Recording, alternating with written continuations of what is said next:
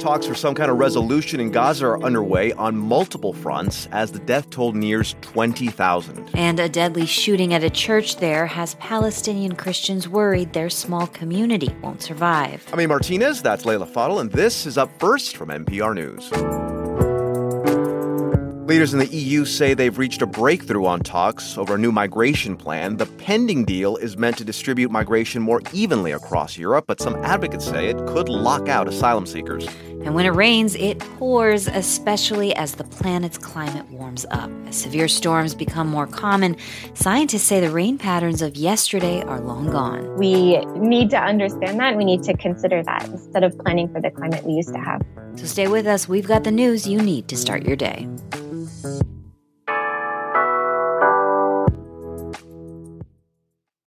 This message comes from NPR sponsor Monopoly Go. Monopoly with a twist. Live your own billionaire life in the hit mobile game Monopoly Go. Build a fortune exploring Monopoly boards across locations like Tokyo, Camelot, even Mars. Roll the dice to build epic landmarks and become a tycoon. Team up with friends for epic rewards or take their fortune by collecting rent, pulling off bank heists, and more. Start your billionaire story today. Download Monopoly Go now free on the App Store and Google Play. This message comes from NPR sponsor Capital One. Capital One offers checking accounts with no fees or minimums and no overdraft fees. That's banking reimagined. What's in your wallet? Terms apply. See CapitalOne.com/bank. Capital One N.A. Member FDIC. This message comes from NPR sponsor Homes.com. Homes.com knows having the right agent can make or break your home search. That's why they provide home shoppers with an agent directory that gives you a detailed look at each agent's experience, like the number of closed sales in a specific neighborhood, average price range, and more. It lets you easily connect with all the agents in the area you're searching, so you can find the right agent with the right experience and ultimately the right home for you. Homes.com. We've done your homework. Intense bombardments and Israeli ground operations in the Gaza Strip continue as Hamas launches rockets into Israel, but there are talks underway for some sort of pause. Yeah, negotiations appear to be taking place between Israel and Hamas. All this as the death toll in Gaza will soon reach 20,000 people, according to the health ministry there. And that's not to mention the tens of thousands more people that are wounded in the midst of this dire humanitarian crisis. Joining us to discuss all this from Tel Aviv is NPR's Jason DeRose. Good morning, Jason. Good morning, Leila. So what can you tell us about these talks? Well, diplomats from Israel and Qatar, backed by the U.S., have been meeting in Europe to work out some sort of a deal, according to U.S. officials. Also, Hamas says that one of its senior leaders, Ismail Haniyeh, was in Cairo on Wednesday, and Egypt has been playing a role in ceasefire talks, too. Hamas is still believed to be holding more than 100 Israeli hostages, and Israel wants them back. And you'll recall during the first ceasefire, Hamas released hostages in exchange for Palestinian prisoners held by Israel during each day of the pause. Now, at the same time, the UN Security Council is trying to pass a resolution calling for a humanitarian pause in fighting. A vote on that continues to be delayed over language acceptable to the U.S. in order to avoid a U.S. veto.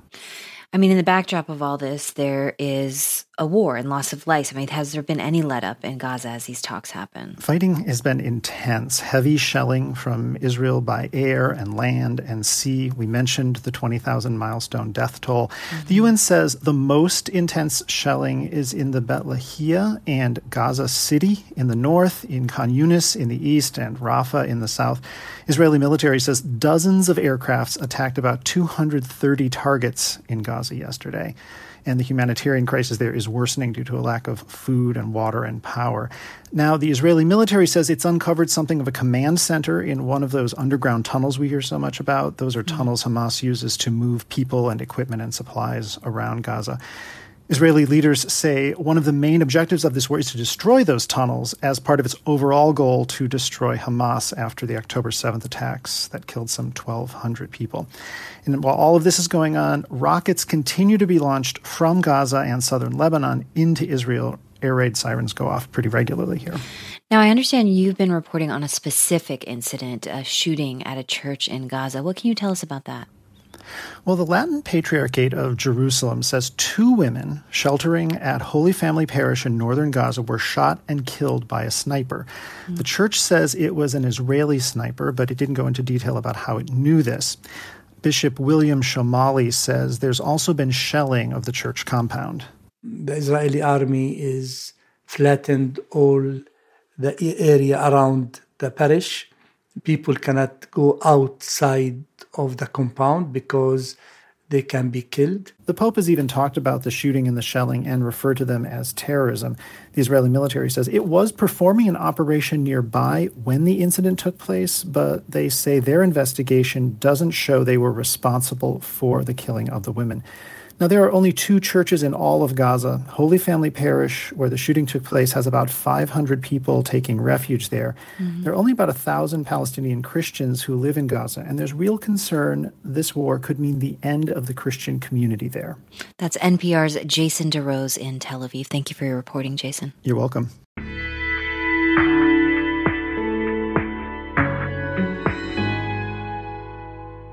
France's interior minister defended a controversial new immigration bill in the French National Assembly yesterday. Je trouve réjouissant que le président de la République lui-même ait annoncé la saisine du Conseil constitutionnel.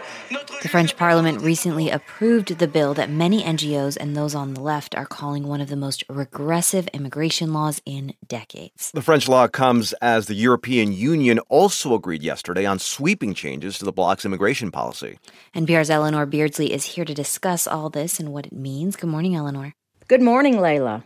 So let's start with this new immigration legislation in France. What makes it so controversial? Well, President Macron's centrist party needs support in the parliament, and the first version of the bill was rejected. And so they redrafted it because they wanted the mainstream right to support it, and they made it a lot tougher. Critics now say the bill looks like the anti-immigration platform of the far right, and the law is causing a huge rift in Macron's own party. One minister resigned in opposition. There's been an uproar not only from the far left, but from people accusing Macron of mainstreaming the far right's ideas. And far-right leader Marine Le Pen herself called the bill a victory. Listen to this. Mais sur le principe, je crois que c'est une grande victoire idéologique.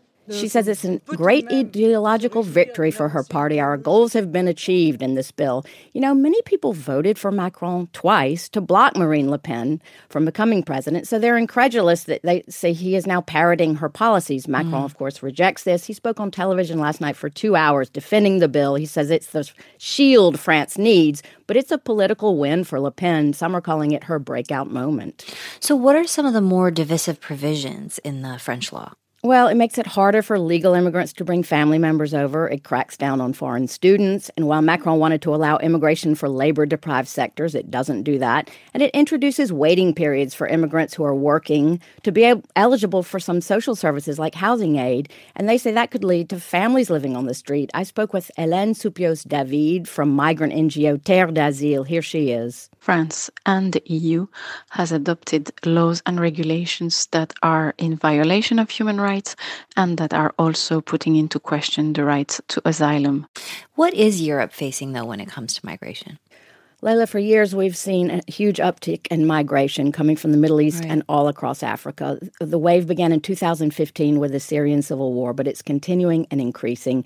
And EU countries have been dealing with it in an ad hoc, uncoordinated way. Thousands of people have drowned in the Mediterranean Sea. And this is fueling popularity of far-right anti-immigrant politicians, and that's why there's such pressure on the EU as a whole to do something. So we've spoken about the French law. What about for the EU? What's in their new measure on immigration? Well, it allows for faster checking of migrants at external EU borders to facilitate repatriation of those who don't qualify for asylum. The biggest element is it creates binding solidarity for the EU. Every country has to help frontline states now, like Italy and Greece, by either taking migrants or paying frontline countries to deal with them.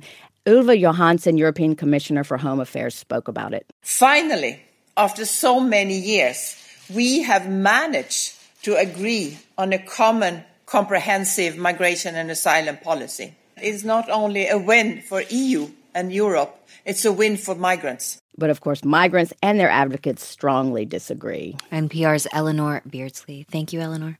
You're welcome, Layla.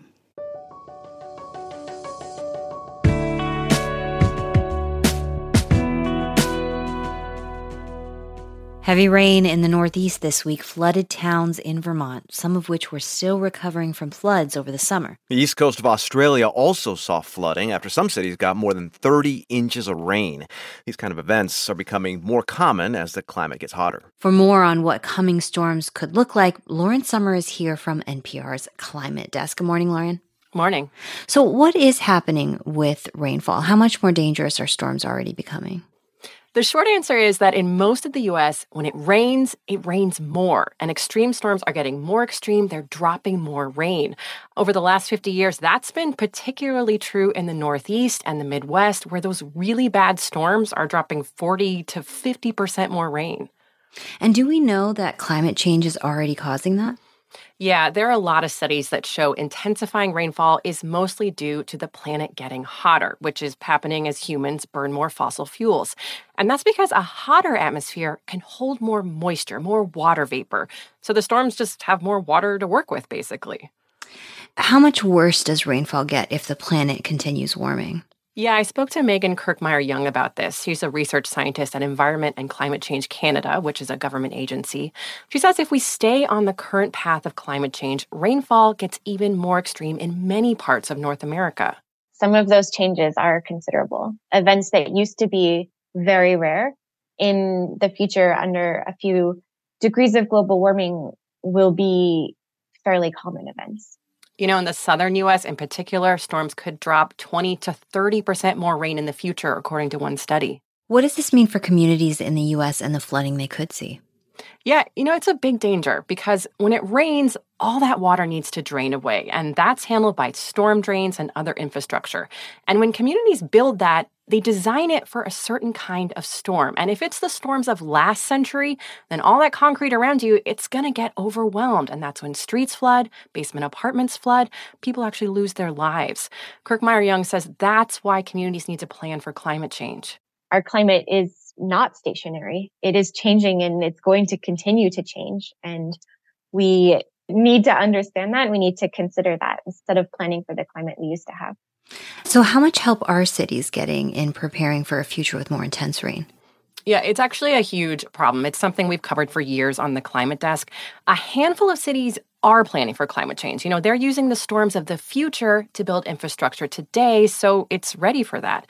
But many cities are not. I've spoken to several that are designing for storms from 60 years ago, and that means they're at risk.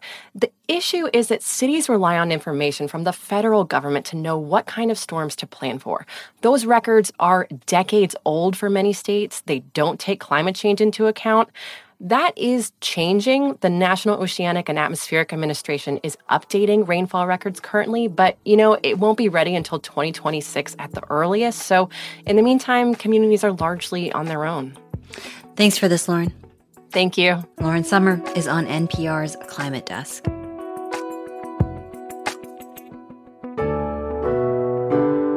And that's Up First for Thursday, December 21st. I'm Leila Fadel. And I'm Amy Martinez. Up First is produced by Claire Murashima, David West, and Katie Klein. Our editors are Neela Banerjee, Ali Schweitzer, Michael Sullivan, and Alice Wolfley. We get engineering support from Robert Rodriguez, and our technical director is Zach Coleman. As always, join us again tomorrow. And before we let you go, I have a thank you and a request. Thanks for letting Up First keep you informed. Your financial support is what makes our work and the news and podcasts you rely on from across the NPR network possible. Now, thing is, though, even though our journalism is freely available, it is not free to produce. So again, a big thanks to Up First Plus supporters and anyone listening who donates to public media. Now, the request. If you haven't made the leap to supporter, today is the day to join or make a tax-deductible donation to your local NPR station. So there are some choices. What really matters is that you're a part of the community of listeners who make this work possible. We cannot do it without you. And your support makes sure everyone else can listen too. Give today at donate.npr.org/upfirst or check out NPR Plus at plus.npr.org.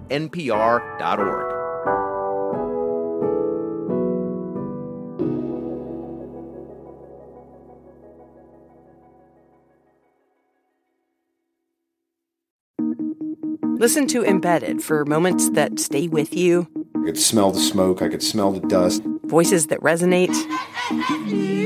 Stories that change the way you think about your life. How did we get here? The Embedded podcast is NPR's home for original documentary series. Listen wherever you get your podcasts. Pro-Palestinian protests have popped up on college campuses across the country. But from the eyes of students, what are we missing? From the outside, these protests are painted as really violent when that couldn't be further from the truth. I'm Brittany Luce, host of NPR's It's Been a Minute, and I'm inviting you to hear from student journalists who see what the rest of us cannot. On It's Been a Minute from NPR.